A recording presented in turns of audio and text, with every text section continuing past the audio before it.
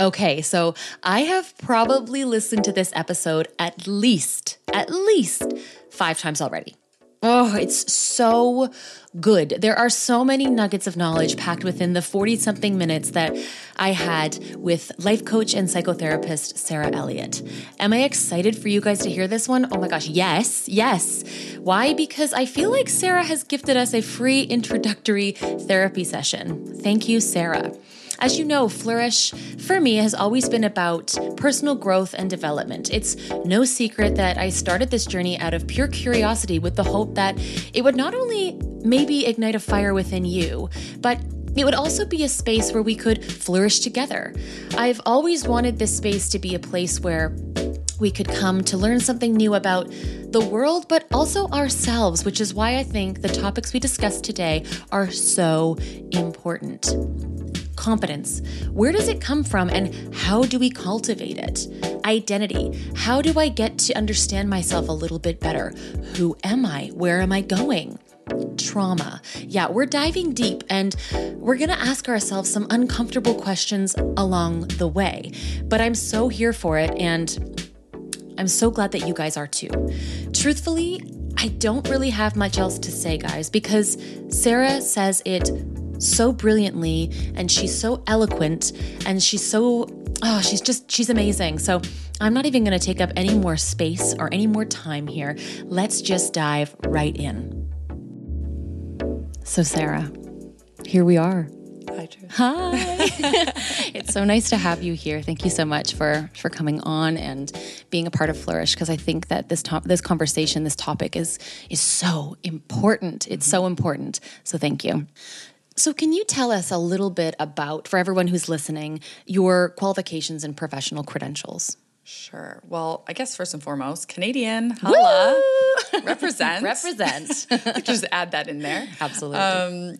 I am accredited by the International Coaching Federation. So for me, coaching is an unregulated industry, but it was really important for me to be certified and do the right education behind it. Mm-hmm. And I'm now completing my master's in psychotherapy and counseling. Woo! Yes. Girl, this is great. Very expensive pieces of paper, but... They are, but worth it. So worth it. So worth it. Well, good. Amazing. So psychotherapy, what is it?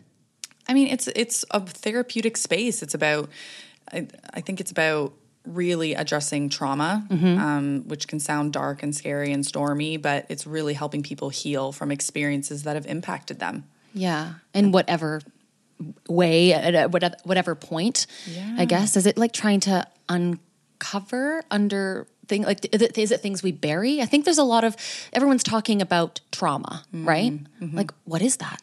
Yeah, it's a big question. And I think it's very misunderstood, this word trauma. It has a lot of misconception. And it really just is anything that has had an impact on you. Okay. And I guess where I see psychotherapy being a really helpful resource for people is that we're great at coping. Okay. We're great at having an experience that we can probably identify in the moment as being traumatic. Yeah. Or noticing that this is going to impact me. But the body, the mind are resilient and it just goes into coping mode.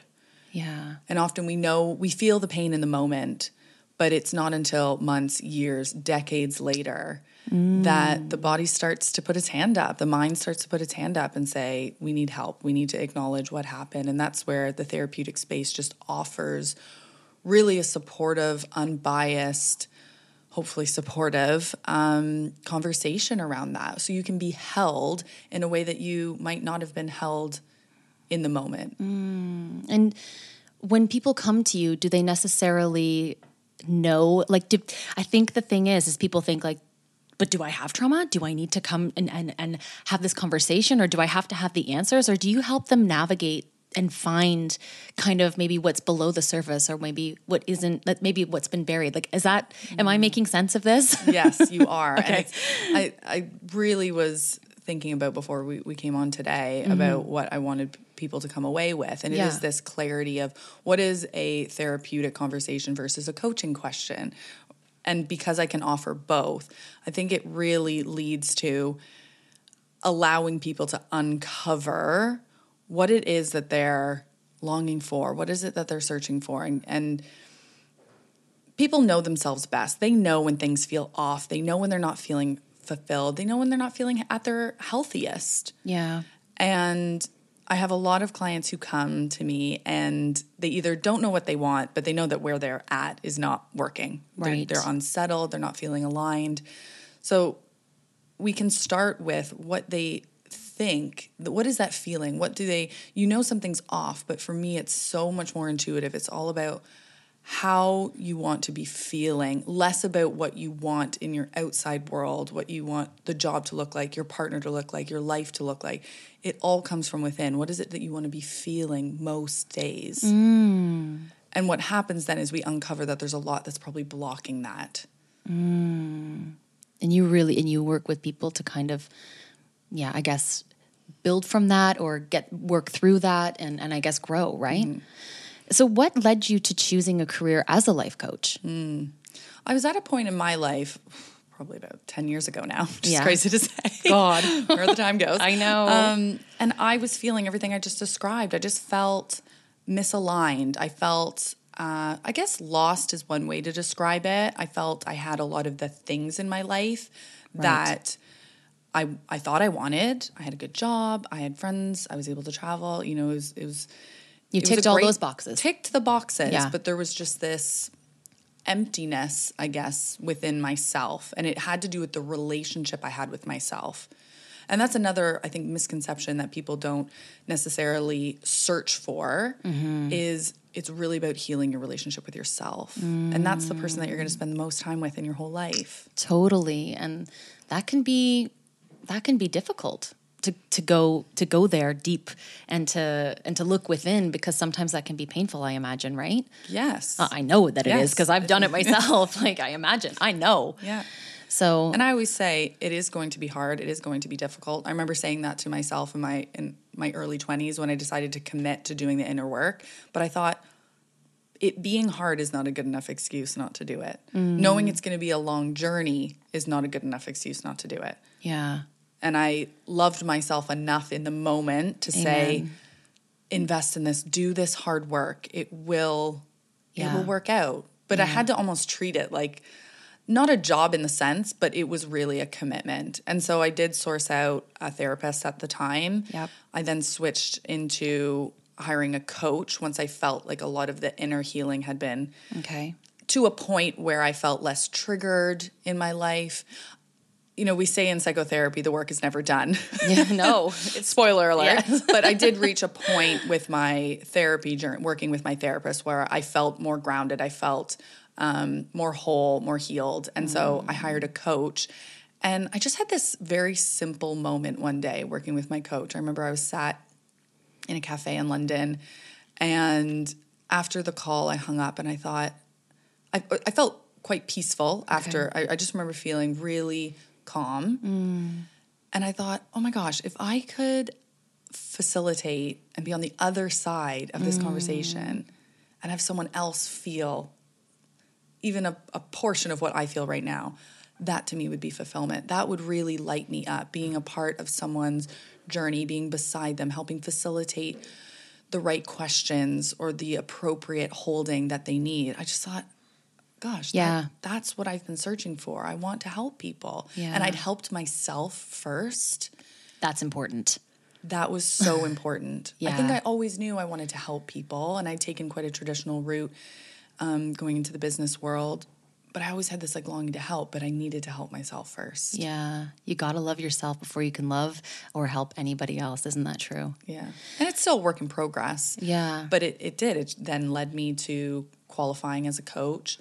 I then worked as a coach for 2 years, created my business, Vault. And I found the conversations were and perhaps it was more mind driven. I felt very interested in the why and where you've come from. And coaching is very helpful, but it's much more the so what, much more where are we going? What are we going to do? Those types of, that sort of space. And I just felt like I was referring a lot of my clients to therapy. Yeah. And I felt myself more interested. So now being able to hold both those questions, I feel the two really serve people to do the deep inner healing as well as the, okay, I'm feeling good. Let's figure out what next. Yeah. So what is the difference between a life coach and therapy?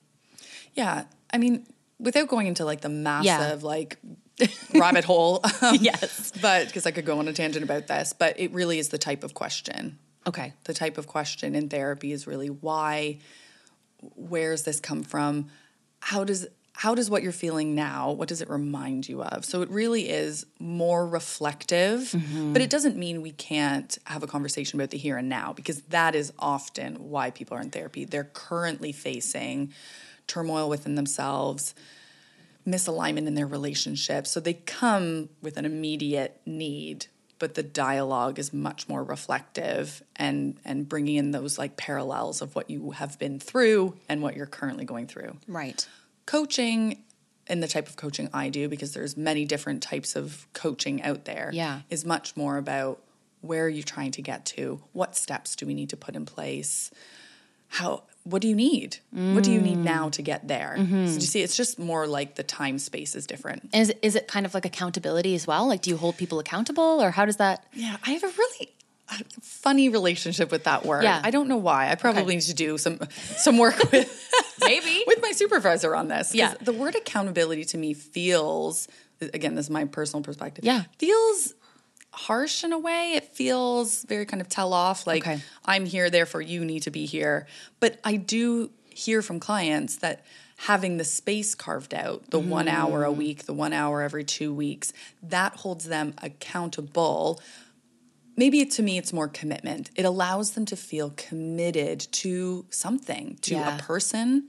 Yes. Oftentimes, having a therapist or having a coach is just that sense of relief of someone's got my back. Someone is here to hold me, help me. We're not giving advice. So again, spoiler alert number 2, we're not giving advice. You know yourself best. The client knows themselves best. Yeah. So it can really just look differently. Yeah, for every single, Yeah. And I guess just sometimes people, it's nice to have someone to be, like you said, you hold space, but to be heard, right? To be like, I'm going to share these big dreams or these big aspirations with somebody who can help me and guide me to where I want to be and how I'm going to get there. Am I kind of hitting the mark? You're absolutely hitting the right mark. The surprising thing to me in both fields is exactly that, being listened to, but it's also quietening the noise that people have in their life, whether that's literal noise. Like I live in London, it's a very busy city. It is loud. There's constant distractions and stimulation. And I find therapy can offer just that quietness. Yeah. And then it is just being able to sit and see what comes up, not having the answer. I really encourage clients to sit with not knowing. And that's really difficult. It's big. It's something that we're not given the chance to do because we're preconditioned to have the answer. Someone asks you how you're doing. I'm good. I'm busy. Autopilot. Right? It is. Yeah. It's have an answer. Know where you're going. What's your 5-year plan? What's new? We're preconditioned to have the answer. And what I like to offer in my space is let's just sit with it. Let's not have the right answer right now. Let's just we do a lot of meditation in my practice, which we're not trying to become monks. Not, but I just do believe that mindfulness is around quietening the noise, people's opinions, right, can really cloud our judgment, and you know yourself best. Yeah, and I think all of those things, like you just said, that can really knock our confidence as well, right? And I really want to talk about confidence because where does it come from, and how do we cultivate it? How do we? I don't know. Do you? I have been fascinated by confidence since I even was a client in this field, because I think that's what I was lacking. Yeah. On the outside, people can be extroverted, they can be social, they can appear to, quote unquote, have their shit together. Yeah. But to me, it's quite an inner experience, confidence. It's how secure you're feeling within yourself and the decisions you're making, regardless of how that then manifests itself externally. Yeah. Because I think confidence is quiet. Oh, say it again. Confidence is quiet. Yes. I think it is because, when I've met the most in my, in my own opinions or in the way I feel when someone's confident, they don't need to be the loudest person in the room. They don't need to be seen as like, I am confident, this bravado. It's like, no, you can be, I think confidence is quiet. I heard that once and I was like, yeah, yeah, that really spoke to me, because the people that I look up to and I'm like, that I feel are confident within themselves and they know who they are in their bones, I'm like, they don't need to say much. Right. Because they're not doing it for the external validation. It's coming from a place of internal motivation. They don't feel, I know for myself, if I am not posting much on social media, it is usually because I'm in a really good place. Yes. Now, that might be quite a broad sweeping statement, but I just know for myself, if I look back at other times when I was searching social validation or external acceptance, I was putting a lot out there because it was like you're grasping for straw. I was grasping for straws because I didn't have the internal capability or knowledge yet of how to self-soothe myself. Yeah. And that to me is where confidence comes from. It's the ability to self-regulate. It's the ability to say, I'm triggered right now. I'm angry right now. I'm stressed. I'm anxious. Let me bring myself back. Yeah. I can bring myself back. It's like the little voice inside you that just knows you, that knows what you need, that knows when you need a break. And to me, confidence is just being able to listen to that voice. Yeah. And it doesn't mean you don't lean on your support system. It doesn't mean you don't then take advice or other people's opinions on board. But it's really knowing that, like, you're number one. And again, I come back to the relationship you have with yourself is the one that you spend the most time with. Yeah. And how do you help clients build and maintain that? So I do a lot of work that's called interfamily systems. It's a whole modality of therapy. So some therapists specialize only in IFS therapy, but and what is IFS therapy? Interfamily systems. Okay, got you. Interfamily systems therapy. Okay. And it basically comes from this concept that we have multiple parts of ourselves. And some people might be more aware of this. These voices that I have, some people, I know I talk to myself in my head. God, I think I do it out loud. Perfect. Great. Perfect. So you're very in touch with it, which I love. And what I love to bring out in both coaching and therapy, because this concept can be really, really helpful for people, is to start to name and articulate what are those voices? What are they saying? What's their message? What's their intent as well?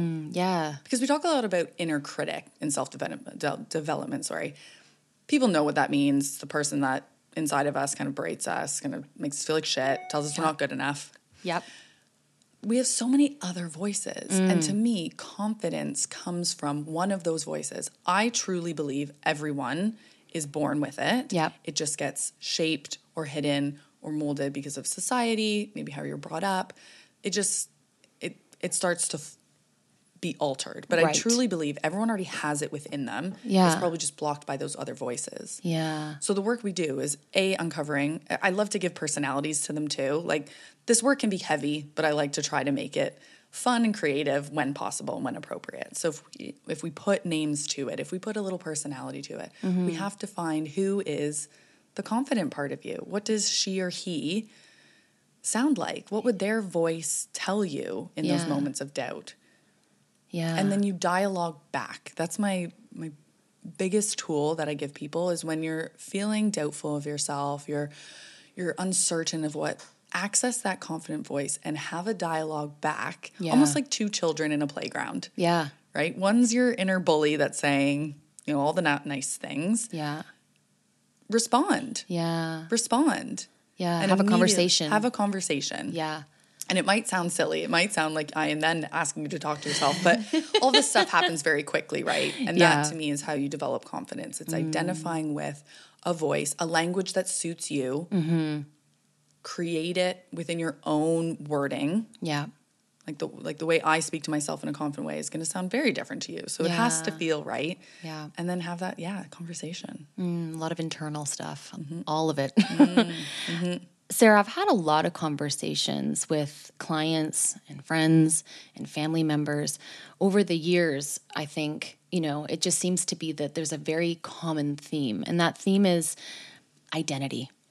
Okay. Mm-hmm. And a lot of people are feeling really lost and at a crossroads, and they're really struggling, to be honest. And I feel like they have this sense of they don't know who they are. Mm-hmm. They thought they did. They ticked all those boxes. And now they're at this place where like, okay, I'm married. I have the 2.5 kids. I've got the house. I've got the mortgage.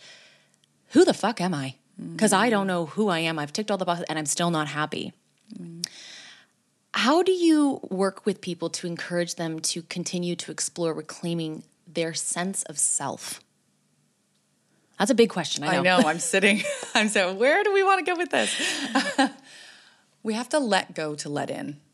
Ooh, say that one again. We have to let go to let in. Surrender. What once was working well, maybe all those things did make you happy at one point. It's not working now. And that's okay. And again, in a therapeutic space, we could talk about, were those ever really that important to you? Where did they come from? Wow.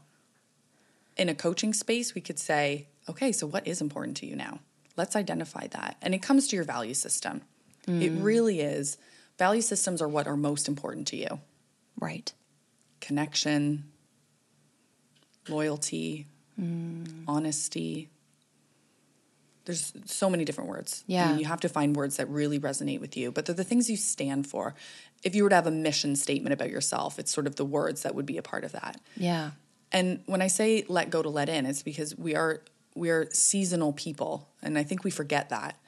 And I think we get really attached to what worked last season, last year, during my 20s, in my teenage. And we have to be willing to move past, let that go to rebuild. Yeah, like we hold on to that identity of ourselves that once was, right? Yes. And so the people that you're referring to, I know myself, I will include myself. I've been in chapters where I feel that lostness, that I don't feel in touch with what's important to me right now. And we really just have to rebuild from what's important to you now. What do you stand for? What are your principles for living? Right now. And right now. The second thing I would say around identity is it is rocky. It is uncomfortable. It's challenging. It's hard when we don't feel that grounding, that sense of self. And what I see often happening is people don't like to be in that struggle. Right? We don't. The body doesn't respond well to it. You'll see people developing IBS, migraines. There's so many different symptoms where the body is not sitting well with the uncertainty. But going back to having this dialogue with myself, with ourselves, that's saying, this is okay. I'm okay. I'm safe. I might not feel at my best right now. But it's having that dialogue to reassure yourself you're doing the right work to get through it. It's not permanent. No. So if you're listening to this and you're feeling like you are in that rut, you're in that lost space, the only role you need to play right now is really holding yourself and saying, this is okay. I'm okay. I'm going to work through this. What do I need to put in my life? Do I need to hire a coach? Do I need to go to therapy? Do I need to read a book? What do I need to put in place to get me through this, knowing it's going to get better? And it's different for everybody, isn't it? That's, I hear it so much. People, whether they're like clients who they've taken a couple years off to raise their children and they come back and they're like, I don't love the job I'm doing anymore. Right. And I realized that was a massive part of my identity, and being a mother was a massive part of my identity. And now they maybe are transitioning into something else and they don't know who they are. And it's a struggle, right? It's a struggle. And I just, this is why I think this conversation is so important, because I want people to know that they're not alone, that they're not like, we all have our own shit that we're dealing with. You know what I mean? Yes, we do. And we're all just, so I always think of this too, like we're like beautiful swans up on top. We're like beautiful, elegant, and underneath we're fucking paddling to stay afloat, right? And it is. And it is so true. Yeah, and I think social media makes it harder too, because people look at social media and think, oh my God, they've got their shit together, and oh my God, they're so successful, and oh my gosh. But that's like a inkling and it's not even freaking real, you know? But it's really affecting a lot of people's mental health and also their own identity with what they feel like they should be achieving and what they're not achieving. And I mean, do you hear a lot about, like, do people compare them? I mean, comparing ourselves is the worst thing we can do. It's the biggest form of self-sabotage. It's very intimately related with inspiration. So if you're looking at people as a way to make yourself feel bad, that's toxic, right? You then need to reevaluate who you're spending your time with, how much social media, how much time are you engaging on these platforms that are clearly triggering you. Yeah. Very closely related, though, is inspiration. It's people that you do admire that don't trigger you in the same way. Yes. So I'm not someone who practices not being triggered. You know, we're human. We are going to meet people that bring stuff up for us and that there are just not going to be our people. Yeah. And that's fine. We set those boundaries. Yeah. But it is about finding people that you do admire, that you're drawn to, and asking yourself, what is it about them that I might not have now in great quantity, but it's telling yourself, I do have maybe something similar, hence why you're connected to them. Yeah. There's something that you already possess that they do, otherwise you wouldn't feel drawn to them. Yeah. So you're already putting yourself kind of in the same camp as them. Yeah. So I do think it's important to still have people you look up to or that you are, I don't like the word benchmark, but do you see the very subtle difference between I'm going to self-sabotage by just comparing myself to all the other people and what they have. Making myself feel like shit. Yeah. And that's what it is. It's not healthy, but we need to be aware of that and really acknowledge the toxicity of it. Yeah. And then find people, surround yourself. It doesn't have to be a lot of people either. No. It's probably people you already have in your life and have a conversation with them. Ask them, how did you get that way? Yeah. How are you so good at public speaking? I've always ask those questions. You always seem to have your shit together. You're really calm. Yeah. Ask them. They'll more than likely share. Yeah. Oh, I practice this. I set healthy boundaries. I make sure I take time off. Like they're probably operating in a way they just have healthy habits. Yes. And therefore carry those over in your life. There's nothing wrong with a little copycat. Absolutely. And I think that's the best thing is having these kind of conversations with people. That's how we all learn, right? That's how, and I when people say to me, oh, I don't like social media. And I get that there's times where it can be a toxic space. And if you're not in the right, mindset, it can not be a great place. But I genuinely, if anything ever makes me feel less about myself, I get rid of it. Yeah. It doesn't have to be there. You can move on, Let go to let in. Let go to let in. Exactly. And all the things that I follow make me happy. They inspire me. I feel empowered. I want to learn. I want to grow. And that's what I'm always telling people. Like, if that makes you feel like shit, get rid of it. If you're comparing yourself to that person, get rid of it.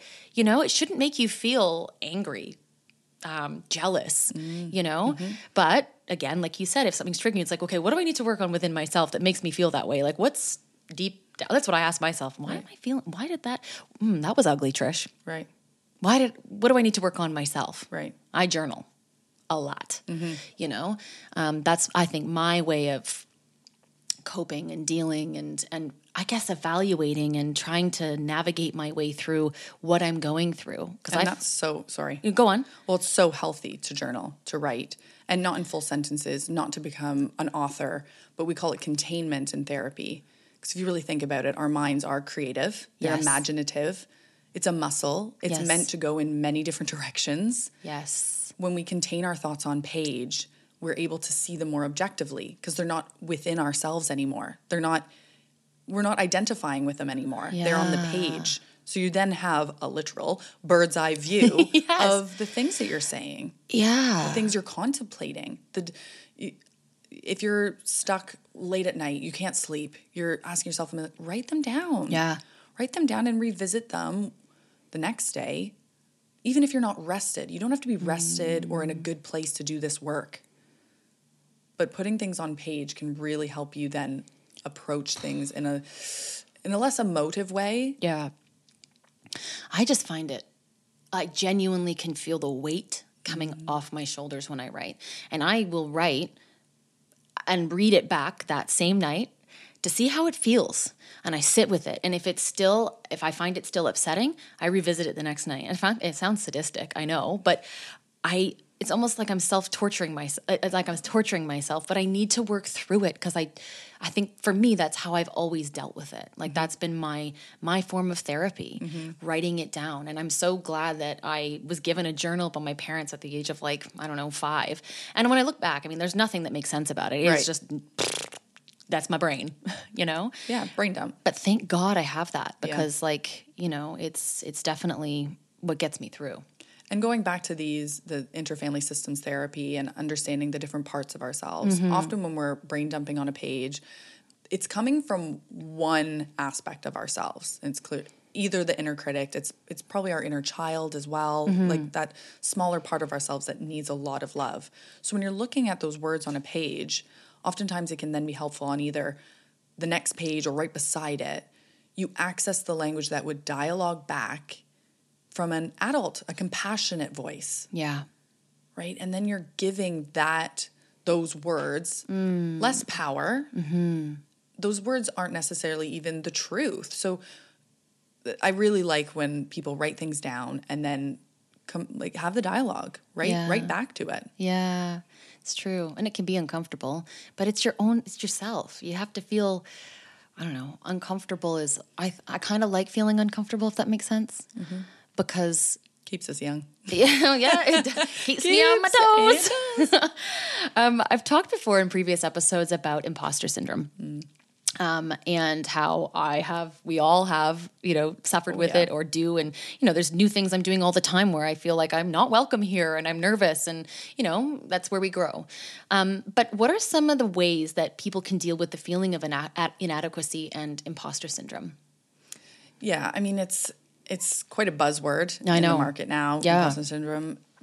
To explain it for anyone who's listening, if you've heard it and you want a deeper understanding of it, it's really our inner critic that's trying to protect us. We have to think about the ways in which we behave.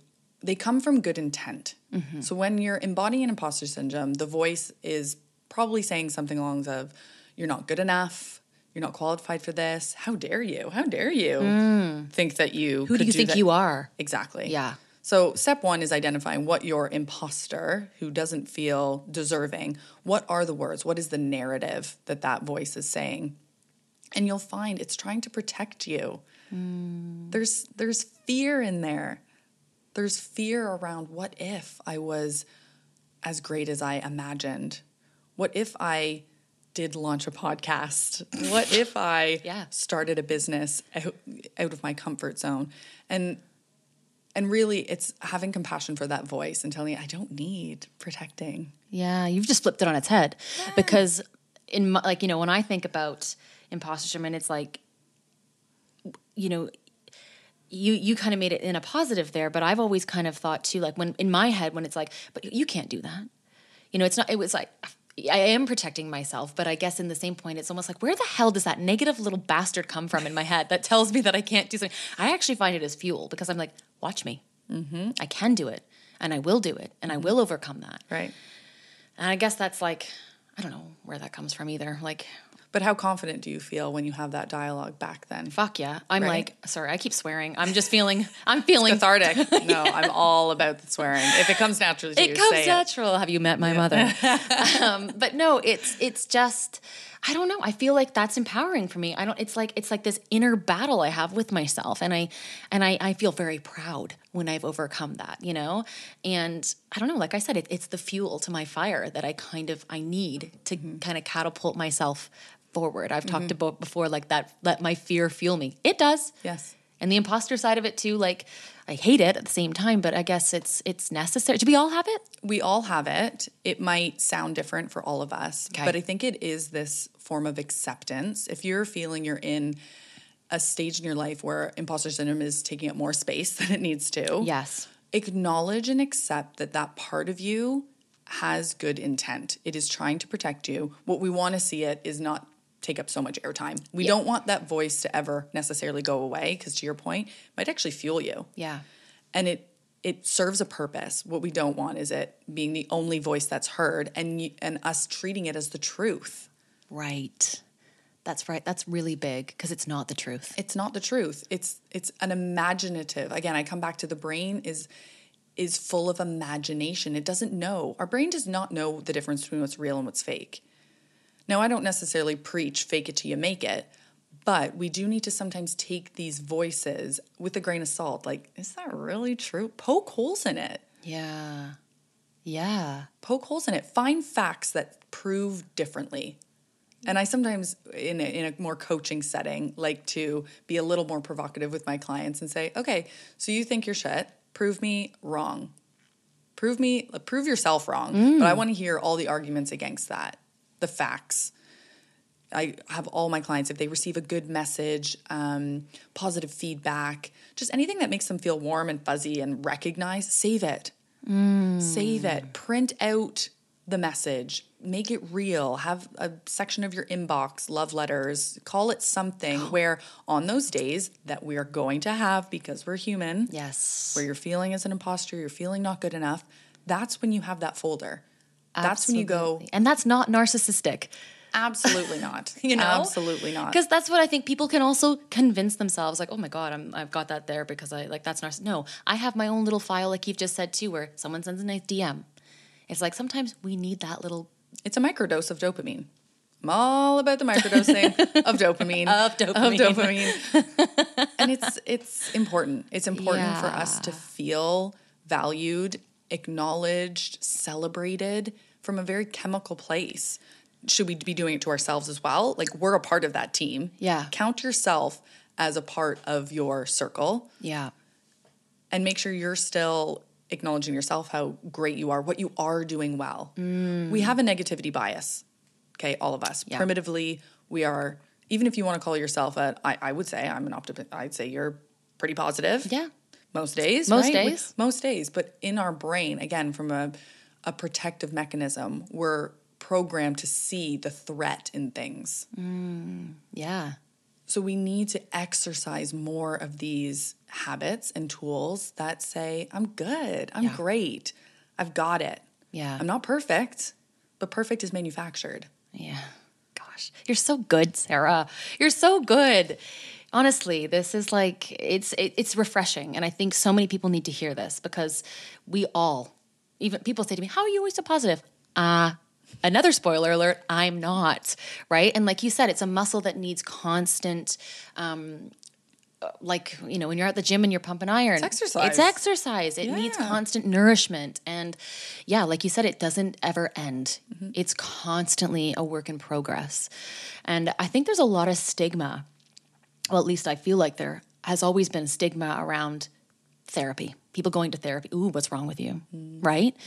But I feel like more and more lately, people are talking a lot more. They're being more vulnerable, which thank God, right? And I'm wondering, do you feel like people have shifted their approach into investing into themselves and there's not so much of a stigma around having a life coach or a therapist? Do you think it's changed at all? I think we're moving in the right direction. I think that the more people that speak up to what they've experienced through therapy, talking about the benefits, talking about what it unlocked for them, how they live differently. Like, we just need more examples of people putting up their hand and saying, hey, this worked. I was at a concert Friday night. Yes. And the opener, Yeah. before he played his first song, said, hey, he's American, yeah. And Noah Khan, look him up. Great music. Okay. Before he played his first song, he said, I just want to acknowledge to everyone that I've been in therapy for the last 5 years. Everyone go to therapy. And then just started playing the first song. Wow. And it was raw. It was a little abrupt is what I would say. Vulnerable as well. Yes, but I was so there for it. And I thought, if he can do that, I mean, we just need more people to put up their hand and say, this is working for me. It might not be for everyone, hence why I think coaching developed. It's a different type of conversation, but Right. as long as you're helping yourself, it doesn't have to even look like therapy or coaching. If you're doing your own self-work, reading books, getting to know yourself, taking yourself on dates, being able to sit with yourself. I mean, that's enough work. Yes. That's enough work. It doesn't have to look as formal or as structured as having a therapist or coach. So I think we're moving in the right direction, but I do find often because I more call myself a coach than a therapist, and I even find myself doing it because it's a bit more socially acceptable. Oh, I have a coach. It sounds more positive, sounds lighter, sounds more sexier, approachable. more approachable, all those things. Yeah. But then more often than not, and my clients know my qualifications, we ebb and flow between both definitions. I find this often with my male clients. Yeah. They'll come because I'm a coach. They'll hire me. Maybe they don't want to tell their friends that they're in a therapy. And I'm okay with that. Yeah.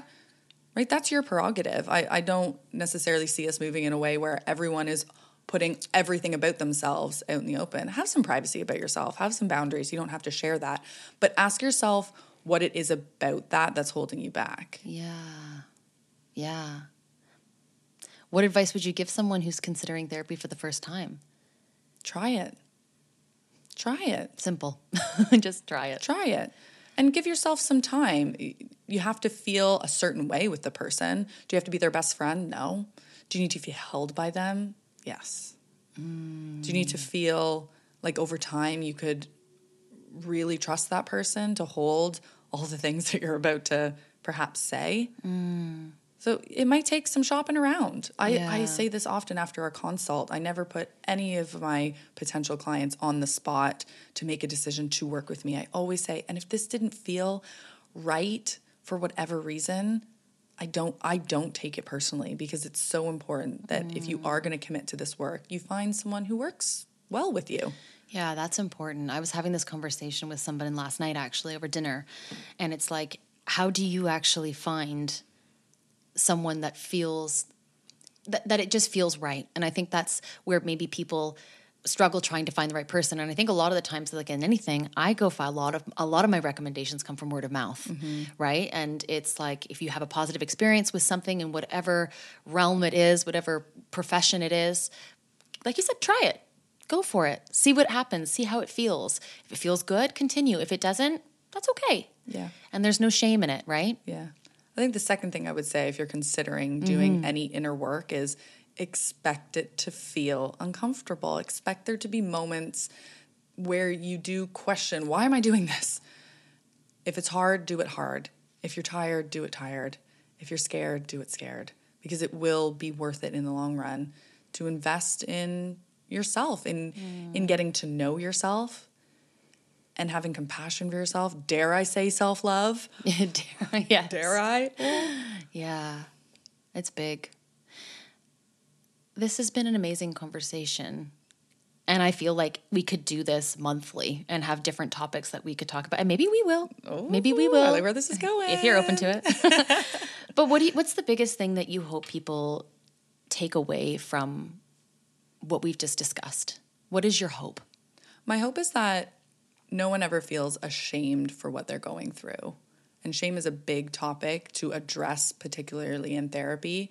But what I often see as the biggest barrier is people feeling scared to even say they need help. And that's what really holds them back, is not accepting that they're having a human experience and it doesn't feel great and they don't want to be in it. I get that. But most likely everyone has felt something similar, and there's nothing wrong with having a bump in the road. There's nothing wrong with going through a chapter in your life where you don't know what the fuck you're doing. It doesn't mean anything about yourself. It doesn't have to be permanent. It doesn't have to be forever. It doesn't mean that you're less off or worse off. So talk about it. Yeah. Talk about it. Reach out. There's a lot of people in my profession that are so passionate about helping facilitate this dialogue. They're eager to help. Yeah. Well, this has been amazing, Sarah. Thank you. I'm gonna get emotional. So full circle. I'm so grateful that you're in my life. Truly. And I knew I was gonna cry. I'm gonna try to hold it together for one of us. For people who don't know this, Sarah and I have, gosh, how long have we known each other? Oh, let's not age ourselves. No, let's, because I love aging. Let's. Young. Oh, I think, 5? I think I was 5. Yeah, we took piano lessons together, like when we were small town, Port Perry. itty bitty girls, and then we ended up we danced together. Oh, did we dance? We danced. We traveled with our dance. We too. did. International stars. I know, like New York, Florida, Boston, baby. We did it all, and and then to see you. I mean, it is full circle because where we're sitting right now is, believe it or not, Whitby Street, which we kind of came from. Irony. Yeah, and the first time that I actually, when you moved here to the UK, you were teaching at Cycle, which is right below us, and I cried the whole freaking time. I'm like, well, she's probably thinking, is she in pain? No, she's fucking proud. And I'm so proud of you, and I'm so grateful you're in my life, and I'm so excited for everything that's to come for you. And thank you so much for just being a good friend, a good human, and for always having such a beautiful aura and light. Oh, I'm just sitting with all of that. I love you. And thank you for creating this platform. I hope that if you're listening, you feel heard, related to, held. I mean, Trish, it's beyond impressive how you've created this. And I hope it serves you too, because you give so much to everybody else. This has been, very, very warm. Very, very warm. Thank you. I love you. Love ya. Flourish with Trish is an original podcast hosted by me, Trish. It's produced by my father, Richard Johnson, in his home studio in Ontario, Canada.